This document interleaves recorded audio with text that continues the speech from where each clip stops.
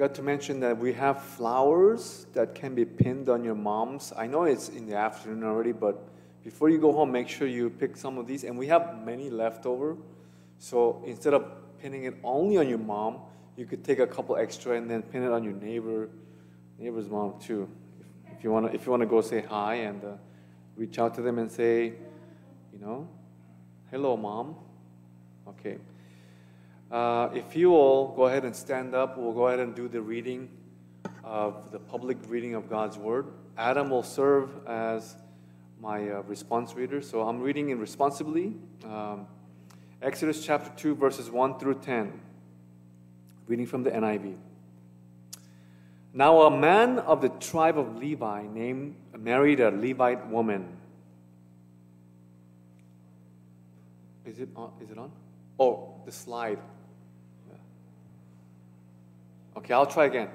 Now a man of the tribe of Levi married a Levite woman. Is it on? Right. And she became pregnant and gave birth to a son. When she saw that he was a fine child, she hid him for 3 months. But when she could hide him no longer, she got a papyrus basket for him and coated it with tar and pitch. Then she placed the child in it and put it among the reeds along the bank of the Nile. His sister stood at a distance to see what would happen to him. Then Pharaoh's daughter went down to the Nile to bathe, and her attendants were walking along the river bank. She saw the basket among the reeds and sent her female slaves to get it. She opened it and saw the baby. He was crying and she felt sorry for him. This is one of the Hebrew babies, she said. Then his sister asked Pharaoh's daughter, "Shall I go and get one of the Hebrew women to nurse the baby for you?" "Yes, go," she answered. So the girl went and got the baby's mother. Pharaoh's daughter said to her, "Take this baby and nurse him for me, and I'll pay you." So the woman took the baby and nursed him. All together now? When the child grew older, she took him to Pharaoh's daughter, and he became her son. She named him Moses, saying, "I drew him out of the water." Heavenly Father God, we thank you for gathering us here on this beautiful Mother's Day Sunday.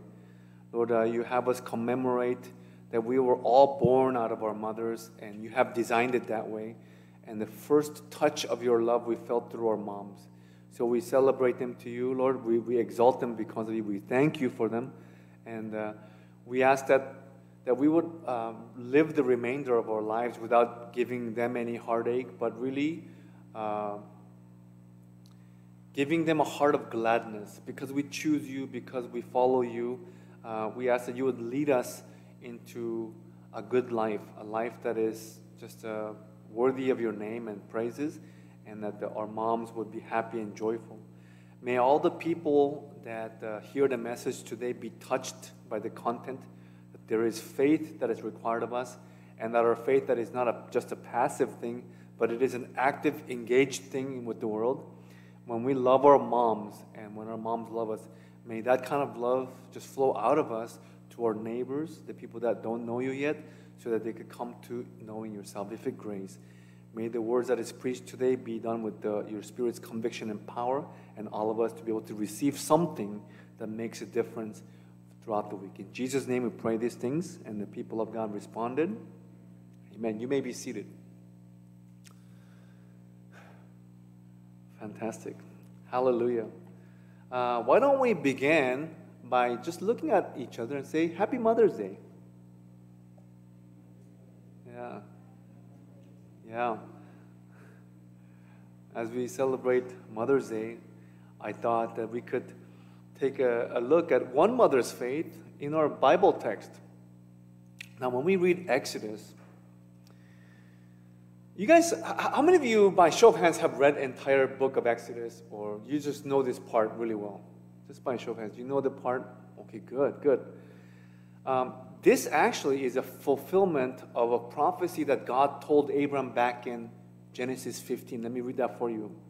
This is Genesis 15, verse 12. As the sun was setting, Abram fell into a deep sleep, and a thick and dreadful darkness came over him. Then the Lord said to him, "Know for certain that for 400 years your descendants will be strangers in a country not their own, and that they will be enslaved and mistreated there. But I will punish the nation they serve as slaves, and afterward they will come out with great possessions. God tells Abram this as he was already falling into deep sleep in the middle of the darkness. He foretells this. And when we're reading Exodus, this is what's happening. Now, when we look at the first chapter of Exodus, if you remember Joseph is he was a very important figure in the history of Egypt. And later on, it says that his name was reduced. It was forgotten. He was a forgotten figure, and his name came to mean nothing. And this king, this Pharaoh, is said to have mistreated them, the Israelites. They treated them really harshly, reducing them to forced labor because Joseph was forgotten. And this is something that we should pause for a moment and consider. Just how much prosperity did Joseph bring into the land of Egypt when he had predicted there was going to be 7 years of plenty, in their agriculture, and then followed by 7 years of famine? I mean, because they were able to store all that grain in the storage, they were able to sell a bunch of that food to the surrounding areas, and Egypt became a superpower through that effort. He should have remained a heroic figure in not only the Israelite history, but Egypt for sure. They should have remembered, oh yeah, Joseph was a hero of ours. But we see that after some time passed, even Joseph can be forgotten into obscurity. They didn't remember him anymore. And so my question is, could even our Lord Jesus be forgotten and wiped out of culture in this world? Could that ever happen? That's the question. And of course, we say, God forbid, that should never happen. But I want you to consider, once upon a time in Europe, Christianity was flourishing. Christianity was a main thing in Europe. But look at it now. It's just left with relics of the past.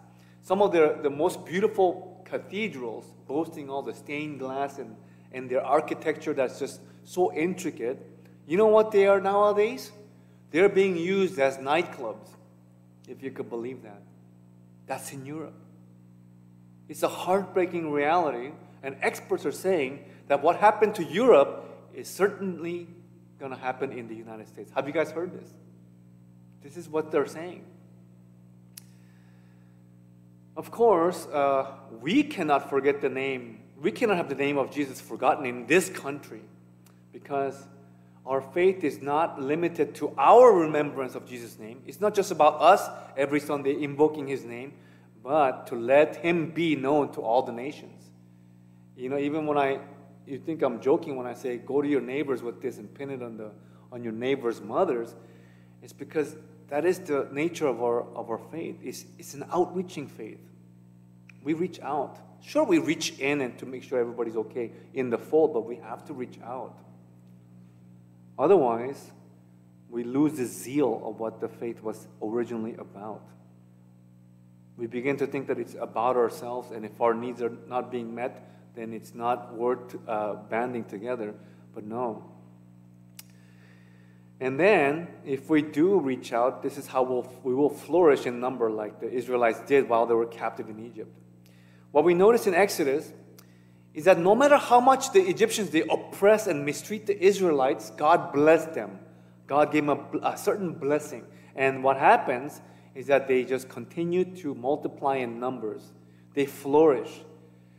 And they were so successful, they were so much growing in number that the Pharaoh issued an edict to kill all the male-born Hebrew babies.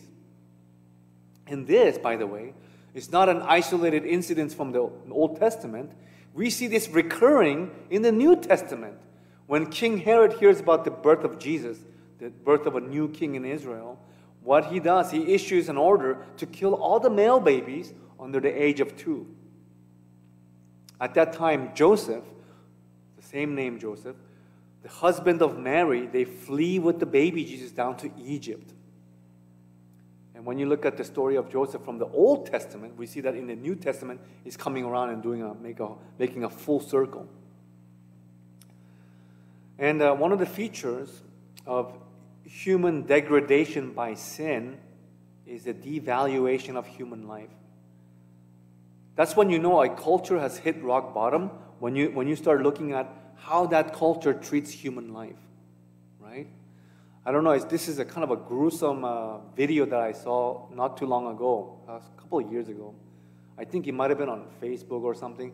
Somebody posted a picture of a little baby being ran over by a bus in China. Have you guys seen this? It was so disturbing because after the baby is hit and ran over by this giant bus, people around, nobody responded. Like nobody went to pick up the remains. Just nobody responded, like it was just like trash thrown about, you know. It was shocking. Like I saw that it was so disturbing because how could people be so non-responsive to something like a crisis that just happened right in front of them? This happens because the culture is given to idolatry, making the people forget about the fear of the Lord. If you remember, when the Egyptians were told, Egyptian midwives that were giving birth to the Hebrew baby boys, they were told to kill the baby boys, but they still let them live because they feared the Lord. That's the background with which we have this story unfold. Now, the birth of Moses, it was at the moment of crisis. Moses could have been taken out, you understand? But all of this is happening because of God's providence. The name of Moses' mother is Jochebed. It means Yahweh is glory. She conceived a child by a Levite man, and NIV states that when he was born, he was a fine child. And that word fine in the Hebrew word is tov. You guys, when we say good morning, good evening, they say vokel tov. They say laila tov. Tov just means good. The baby was a good baby. He was a manageable baby. Most likely he did not fuss. He wasn't prone to crying really loudly. And Jochebed was able to hide the baby for 3 months and raise the infant in secret. I wonder how nerve-wracking it must have been for her to do all of this in hiding, right? At any moment, if the baby was found by the Egyptian officials, it meant certain death for the baby, if not danger to the mother too. So as a mother, Jochebed is led to make one of the most difficult decisions that a mother has to make in a situation like that. As if to leave the destiny of the child into the hands of God, she waterproofs the bottom of this wooden box woven with reeds, with resin and tar, and gingerly places the baby in there and leaves the box on the river between the reeds, the notorious River Nile. And this scenario invites us to imagine the impossible situations that some mothers, they are forced to face when they have to make such a decision. There's a pastor that I know that has a story like this one. You may know him too. His parents left him at an orphanage when he was a little boy. And a businessman from here in the United States had gone and adopted him as his own son and brought him here. Now he's all grown up. He has 2 children of his own. The children are all grown up. They're finishing up college now. And not too long ago, I remember seeing him on a Korean newspaper article that he was still searching for his bio parents. He's wondering, as long as he's living, he's wondering, why did he have to let me go? Why did they have to let me go? What was the extenuating circumstances in which they had to let me go to the abandon me to the orphanage, right? As much as he's longing still to meet his parents, he says that he has already forgiven them, because who knows? I mean, maybe it's a good reason, right? He's forgiven them, but I want you to imagine how much anguish his mother must have felt in letting him go. It's not an easy decision, right? I am sure that it was an act that required going over or sidestepping the maternal instinct. You guys know that mother instinct is one of the most powerful things in the world, right?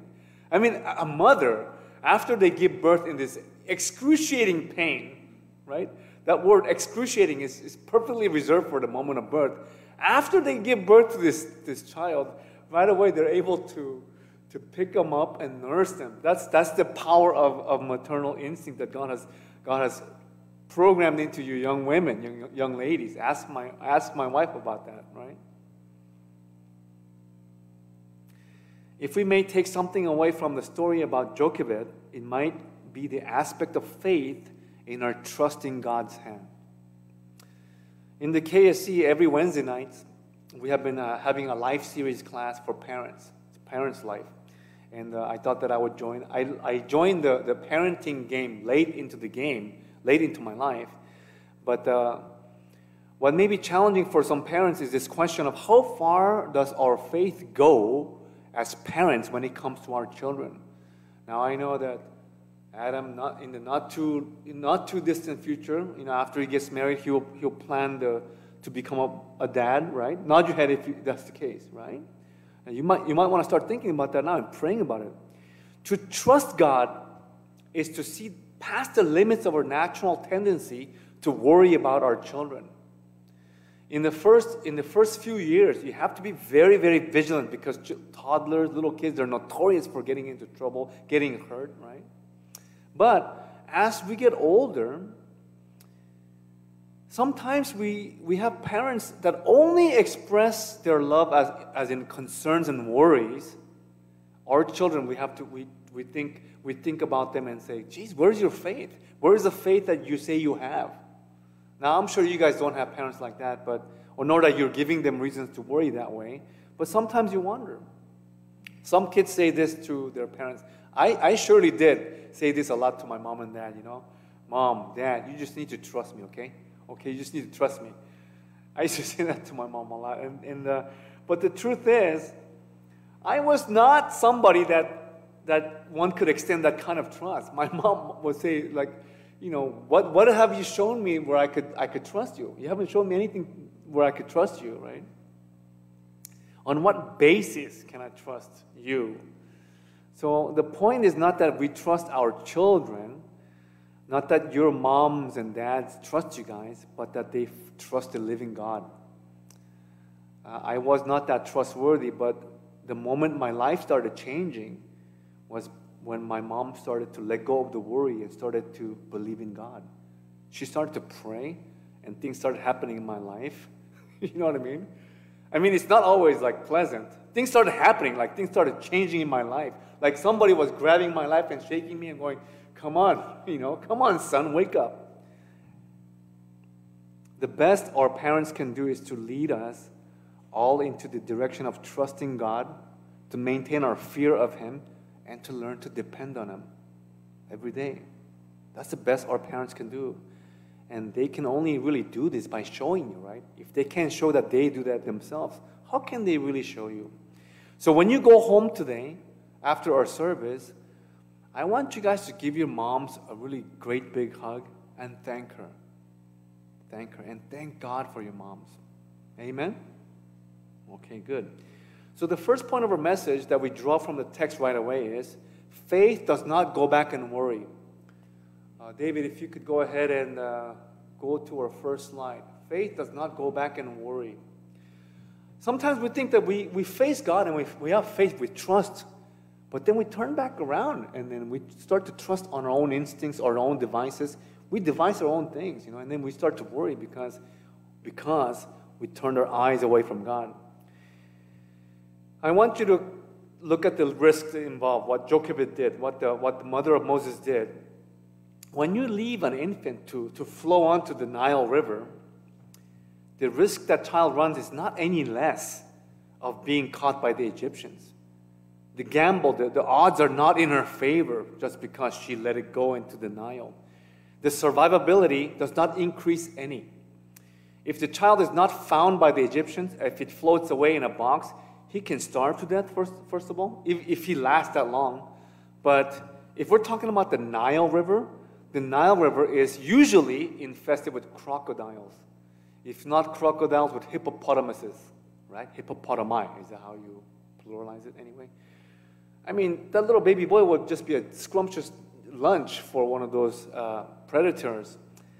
And whether it is this way or that way, we can see that the will of his mother was one that had a desire to leave it into the hands of God. It's a very bold and difficult move, but she had to do it. When you young ladies later on become a mom and you know your first child, you'll be so attached to your first child. But there will be a time when the child is grown and you will have to cut the umbilical cord. That's what they say, cut the umbilical cord. I was a big old mama's boy until until I got married. And then there's always, buddies that say, dude, you have to cut the umbilical cord. You can't be a mama's boy all your life, right? That's the way it goes. Once she has let the baby go, what we notice, she does not turn back. She's not the one staring out into the river, watching the baby box, roll away. She doesn't look back. It is rather the baby's older sister who stands watching him from a distance. Can you picture this young girl just staring at that wooden box from a distance just to see what happens to the baby? I don't know if you guys are familiar with this, but not too long ago there was a popular documentary called Dropbox. How many of you have ever heard of Dropbox, the documentary? Have you heard of it, kind of? Man, I highly recommend that you watch it. It was about a pastor couple in Korea who had placed a rescue box out of the side of their building. And young moms in some freezing cold winters, when they couldn't raise the baby any longer, they would sometimes, Korean young moms, because when they have the baby, it's usually unplanned, they will sometimes discard the baby. Sometimes they're found frozen in the winter times, like by trash bins, if you could imagine that. So in order to rescue these babies, this pastor couple, they had devised this box, this metal box with the heat lamp and everything. And once they would drop off the baby, it would ring a bell, an alarm, and then they would take it in, and the babies could have a chance at life. And this documentary was pretty well known. I don't know if you never had a chance to see it, I highly recommend it. It would be a good time to watch it together as a family. Now, when I am applauding Jokevit's faith as a mother to abandon the baby, I'm not comparing that with this. It's not the same thing. When moms who abandon their babies, they do it because they're afraid of the misfortune of raising a baby because they're not ready. That's not responsibility, is it now? Just because you were young, you didn't plan to have the child, and then you had the child and you throw the baby away, that's not faith. What we're reading in the text is completely different from that scenario. Here's something that you should understand. To avoid responsibility out of fear of misfortune is not faith. That will be the opposite of faith. It's irresponsibility. The pastor couple who take in these babies, rather, are the ones who embrace hardship by even assuming the responsibility that was not originally assigned as their own. Some of these babies that are thrown away, most people in their rational minds would think, yeah, it makes sense because some of them have special needs, they have disabilities, they have severe handicaps or maybe even retardation, right? And these pastor couples still take them in as their own. So we don't want to judge the young moms. We don't want to be too quick to judge, but God does know each of the situation of these young mothers. They may, after they discard their babies in this baby box or wherever, they may live the rest of their lives being haunted, trying to forget that they had a baby that they had to once give up. I am sure that it will be not something that they can so easily forget. So let's not judge them. Let's not be quick to judge them, but it will be something that they have to contend with all their lives. On a related note, however, I need to bring this to our attention because we're talking about babies being killed in Egypt. Babies being killed by Herod and those things. I don't know if you knew this, but the CDC, the Center for Disease Control, require each state to do a report on abortions. And according to a report in 2018, there were 614,820 cases of abortion in the United States in that year alone. Over 500,000. Do you know how many Jews came out of Egypt during the Exodus? Only men who were of age, of fighting age, that was 600 men. That's how many babies are just annihilated in 1 year by Planned Parenthood and other of these abortion organizations. We have to ask ourselves, how different is this from that of Pharaoh ordering all the male Hebrew babies to be killed? How is this different from Herod ordering all the male babies under 2 to be killed? The only difference is that these are babies that are still in utero, in the womb. The common denominator that I have to point out is that these are all coming from hearts that have been darkened and hardened by sin in rebellion against the God of life. I think about my own mother giving birth to me. I was born because of that process, right? Whoever would interfere with that holy and sacred event of the birth of a child is against God of life. It's a rebellion against God. Now what happens next is that this baby that is released by faith into the hands of God is discovered by none other than the daughter of the very Pharaoh that had ordered death on all the male Hebrew babies. Think about irony. I mean, isn't that ironic? Can you think of a more appropriate place to use that word irony? I have to tell you, there is no better irony than biblical irony. And this is one of my greatest pleasures of reading the Bible. Verse 5, then Pharaoh's daughter went down to the Nile to bathe, and her attendants were walking along the riverbank. She saw the basket among the reeds and sent her female slaves to get it. She opened it and saw the baby. He was crying, and she felt sorry for him. This is one of them Hebrew babies, she said. What we notice here is that even though this is a young lady who grew up in Pharaoh's courts as a princess, mind you, unlike her father, she had compassion on the Hebrew baby. She did not share the same ideas as her father, is what I'm trying to say. What we can gather from this is that even though the Egyptians treated the Israelites harshly, not every single one of them were like that. Sometimes we like to clump the group of people all together, right? We do that. And in the media, we see media actually encouraging that kind of thought and behavior.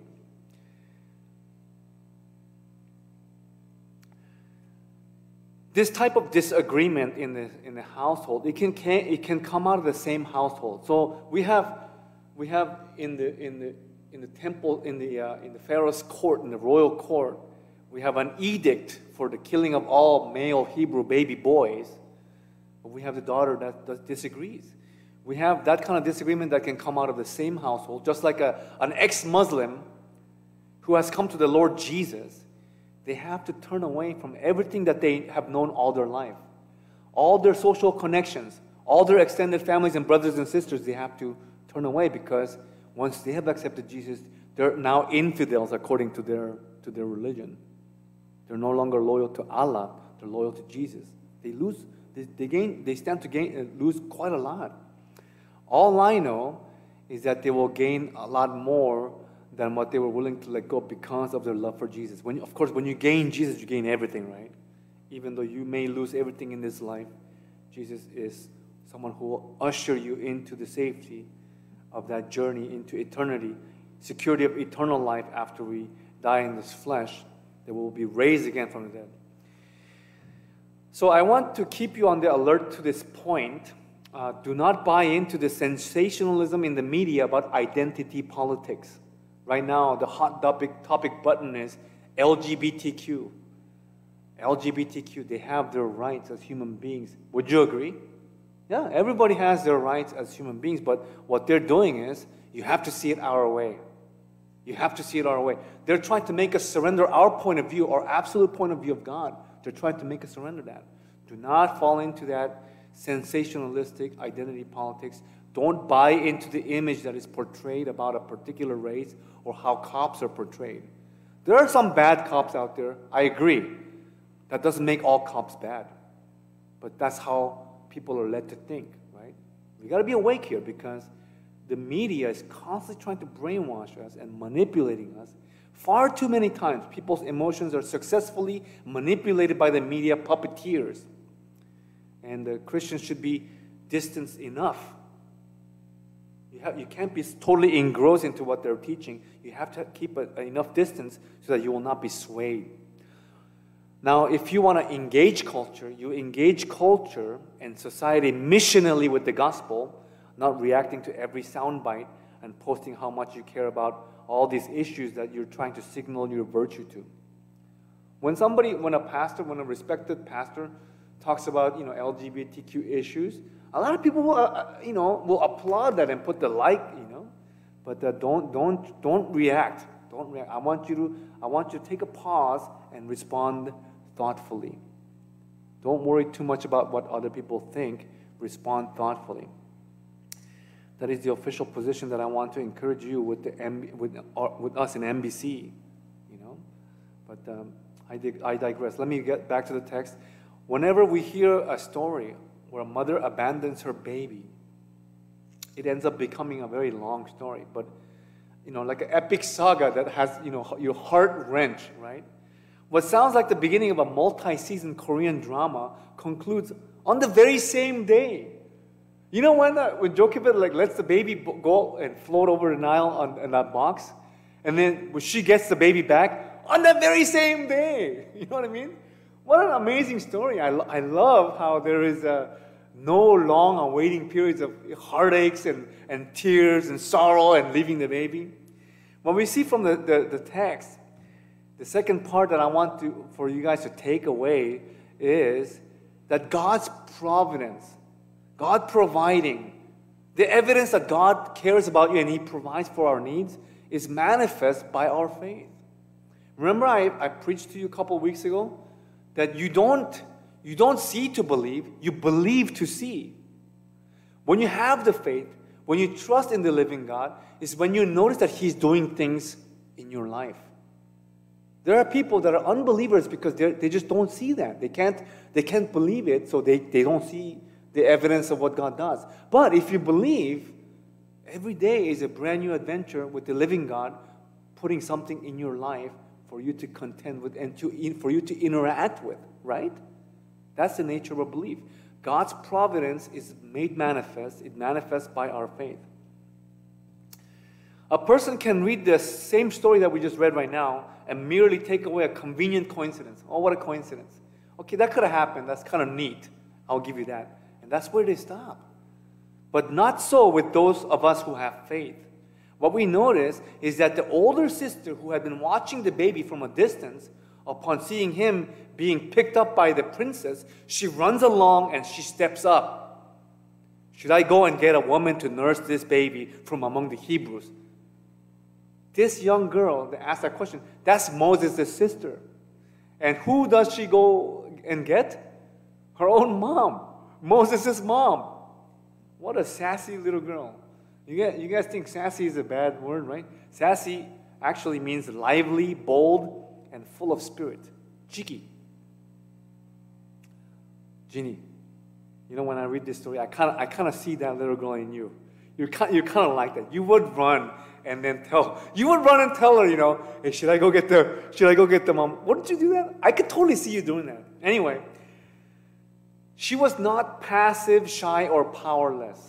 For those of us, Korean girls, we're thinking we have to be shy. Japanese girls, I don't want to perpetuate stereotypes, but they're like, hey, they cover their face. And you know what I mean? We think that we have to be, that's the only way to be proper and prim, but that's not the case. She ran and seized the opportunity to save her baby brother, and not only that, in the best way possible. The best way possible. She practically opened the door to just an amazing blessing.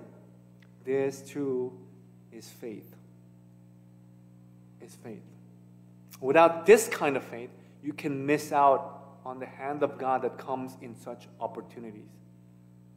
I don't know if you guys ever heard this joke. It's an old joke where this pastor was like drowning, and he's like praying, "Oh Lord, help me!" And so like a boat comes by, he's like drowning. His boat comes by, and then like says, how can we help you?" And he's like, no, thank you. I'm praying to God. He will help me. Like there was a help that came right in front of him. Didn't take it, right? What is he waiting for, really?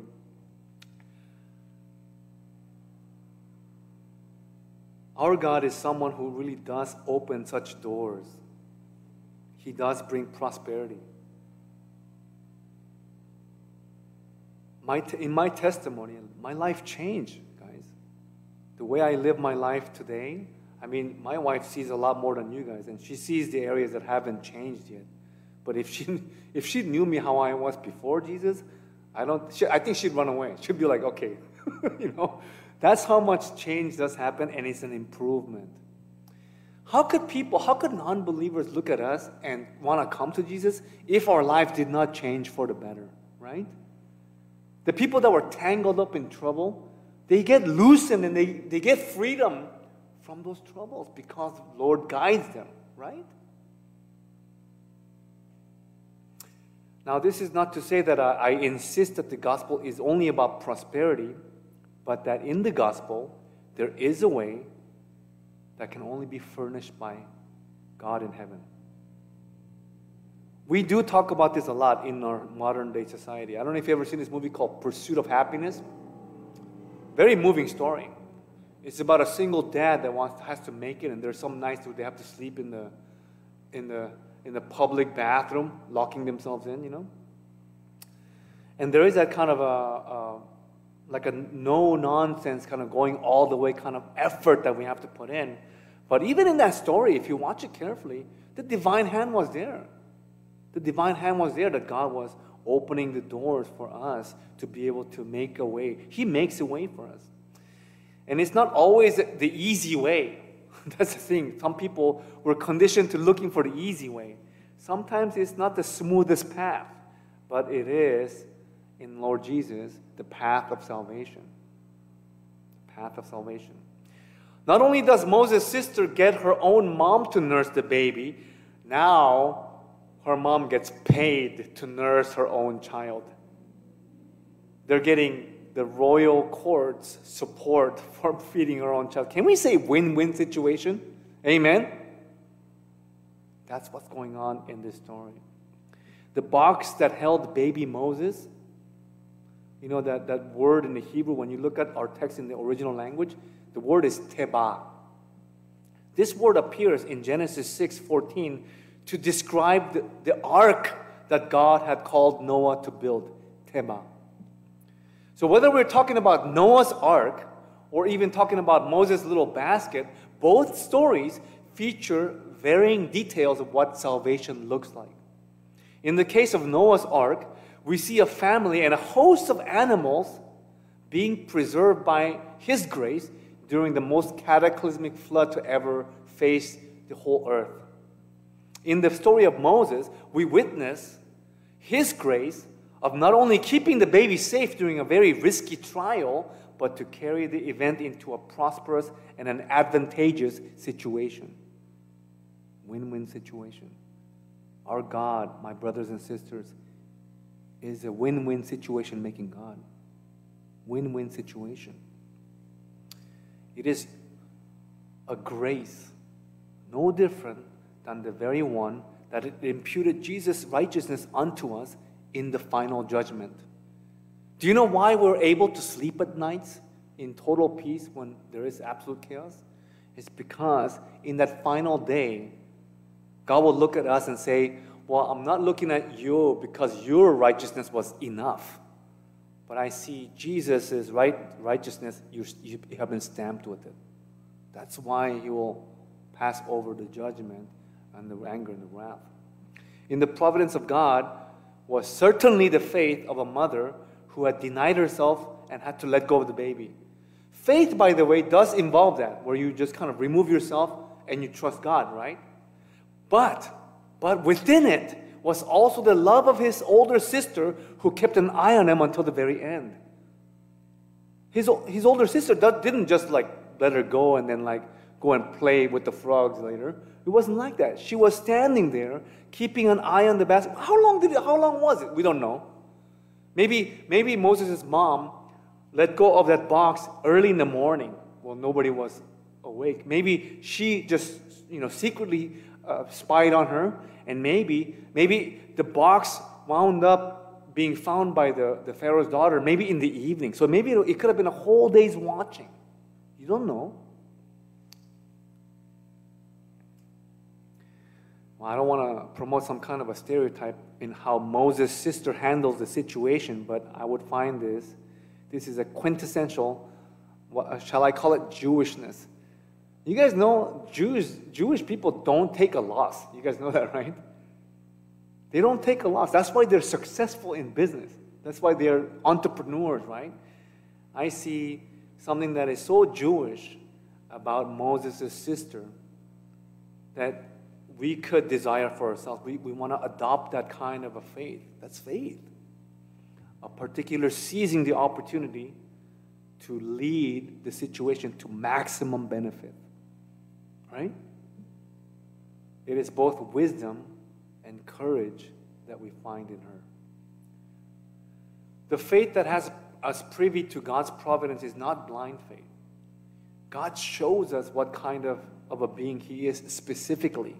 Even if we were to examine the created order of all the intricate things in the design, in nature, we cannot cease to marvel at His perfection. Any of you from this group, if you're like engineering or science majors or architecture majors, you know that there's design in everything that we have. Like even in the building that is standing where we're having this worship service, there was a designer that designed all the purposeful things that exist around it. When you look at a single leaf under a microscope and you look at the cells and all the parts of the cells and how they work as a unison, to eat light from the sun for energy, you have to go, how can you not worship God when you're faced with nature? That's what I want to try to find out from the atheists. How do you do that, really? It makes no sense.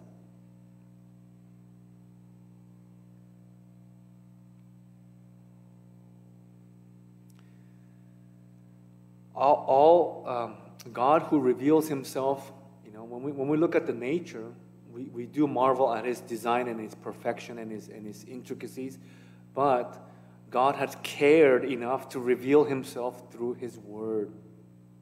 We know that God exists because His Word said this is how He manifested into the life of Moses. And He invites us into that story. When we read the Bible, it's not like a disengaged thing from a remote, distant past. It's a living thing that is importing into us now. It has a direct relevance to us today. To believe in God is not just to sit still, since God will fight for us. For the longest time, that was my attitude. Like, God will fight for me, so I could just trust Him. That's not what faith is only. It is also His command for us to move forward. He will say, "What are you doing? Just kneeling down and just crying out to me. Lift up your staff and tell your people to move forward." That's sometimes what is required of our faith, along with our sons and daughters. This is a definition of faith I want you all to memorize. Have it committed to memory. I'll ask you sometimes a point-blank questions. I'll ask, what is the biblical definition of faith? If you go to Hebrews 11, faith is the confidence of the things hoped for and the assurance of the things unseen. Every Sunday, when I look at the empty spaces here during ESC service, when I look at the turnout on the online, it can be pretty discouraging for the preacher. Sometimes I have to sit there and I have to interpret this as like a sign from God. God, am I in the right place? Am I doing the right thing? There's some times like that. But you know what my eyes do see? I see the people that are here, and I see people in the future that will be here. It is a confidence of the things hoped for in my heart, and an assurance of the things that I don't see yet with my eyes. To trust only in the things that you see with your eyes, what kind of faith is that? That's not faith. You know what that's called? It's called empiricism. That's what it's called.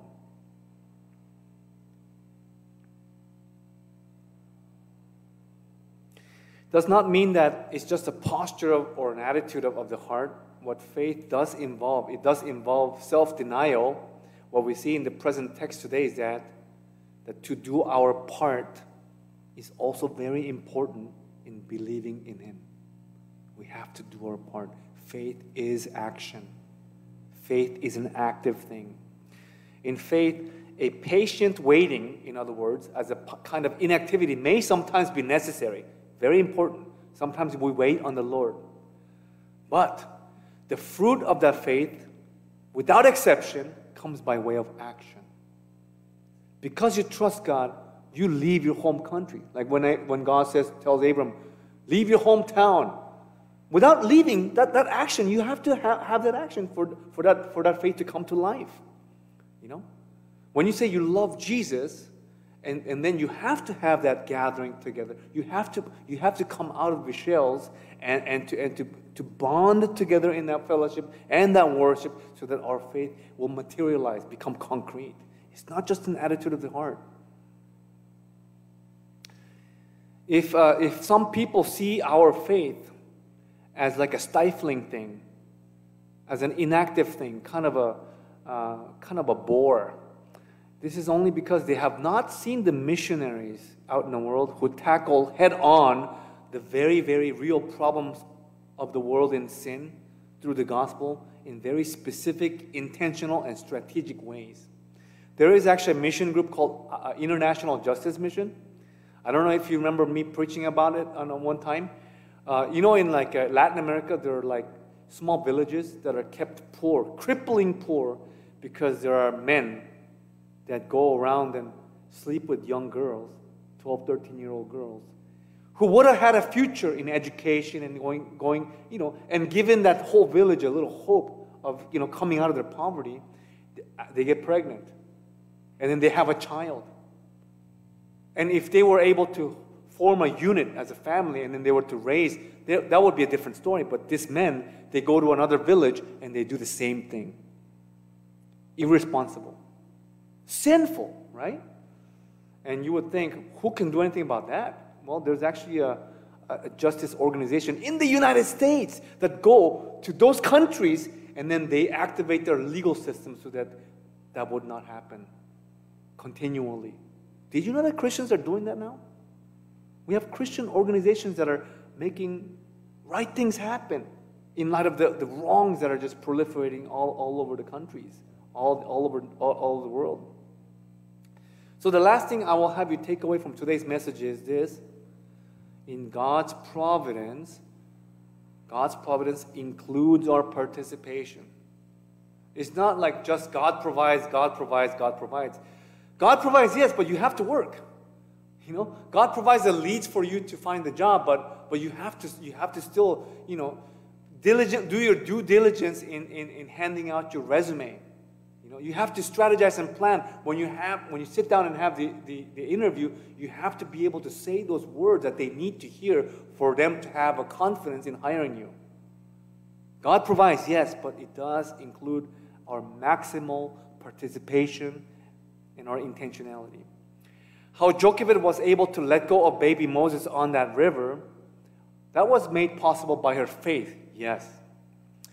In one way, letting go and to passively hope was one way to display her trust in God. But the direct action that saved Moses came from his sister. You guys know what the name of this Moses' sister was? By any chance? Bible trivia? A lot of Bible scholars, they think that this might have been Miriam, the first prophetess in the Bible. Moses' older sister Miriam saves her baby brother. Even though we do leave the results up to God, we don't just passively watch things unfold as we have nothing to do with it. That is not faith. It is in the middle of the action, being part of His providence, that would count our faith as one that is alive. It's like comparing the people that are in a football game in the stadium and you're just, in the bleachers watching, spectating. Are you in the middle of the action or not? That's not faith. I mean, we appreciate the cheerleading, You're like, you do the cheering from the stands, that's great. But I'm talking about the players, maybe even the coach, the people that are in the game, ready to catch the ball, ready to pass that long pass, right? Our faith requires action. There are those who pray on their knees to God.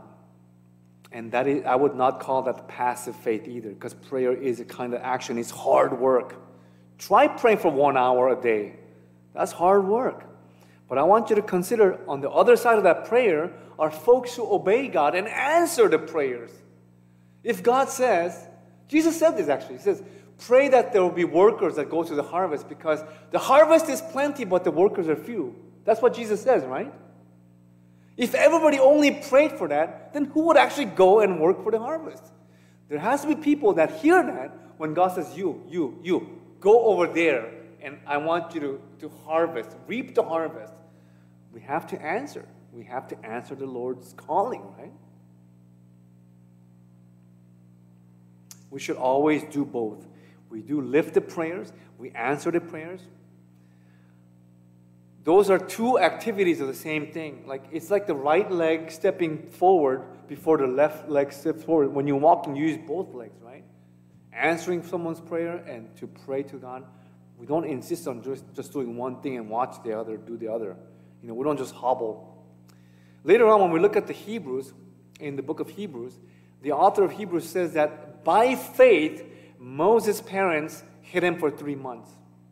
Even though Moses ends up growing up in the royal palace, by faith, he did not avoid his destiny as a prophet to lead Israel out of Egypt. He had to surrender a lot of his privileges when he did that. When he, out of impulse, killed that Egyptian, you know, in his own sense of justice, he took matters into own hands, he had to give up quite a lot. He fled to Midian, he got married, they started a new life. Even that he had to abandon because God says, now go back to Egypt and get my people out. That was God. Moses had to do it by faith. By faith. By trusting. By faith, Hebrews writes that Moses denounced the sonship of Pharaoh's daughter, but rather chose a harder path that was being carved out by God for His chosen people. I pray that each of you, each of us here at MBC, will know that faith that denies itself, the self-denying faith, but one that also knows when to be thrust into action and not holding back. When God moves you as a piece to move forward, you don't resist and say, you know what, giddy up, I will go. I will do your deed. And that you would have the wisdom to know the difference. Know when to pause. Know when to lay low. Know when to move into action. Amen? Let us close in prayer.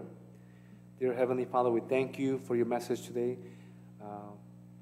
We really love this story of how one trusting mom was able to be reunited with her baby under such favorable circumstances. But even then, Moses chose the path of the prophet. And since we're talking about mothers, we remember your own mother, Jesus' mother, Mary, who had to watch as her son is unjustly paying the crimes of all mankind in that shame that he had taken for us. Lord, we ask that you would bless the hearts of all the moms and that you would bless them with faith, the faith that knows the self-denial and that passive stance of leaving room for you, but also that boldness of knowing when to take action so that we would, Lord, do your will, do your bidding in a beautiful way that weaves stories like this one where your providence shines. Let your name be glorified, Lord. In Jesus' name we pray these things. Amen. Now at this time we'll have a time of praise and response, after which we'll have a time of offering prayer.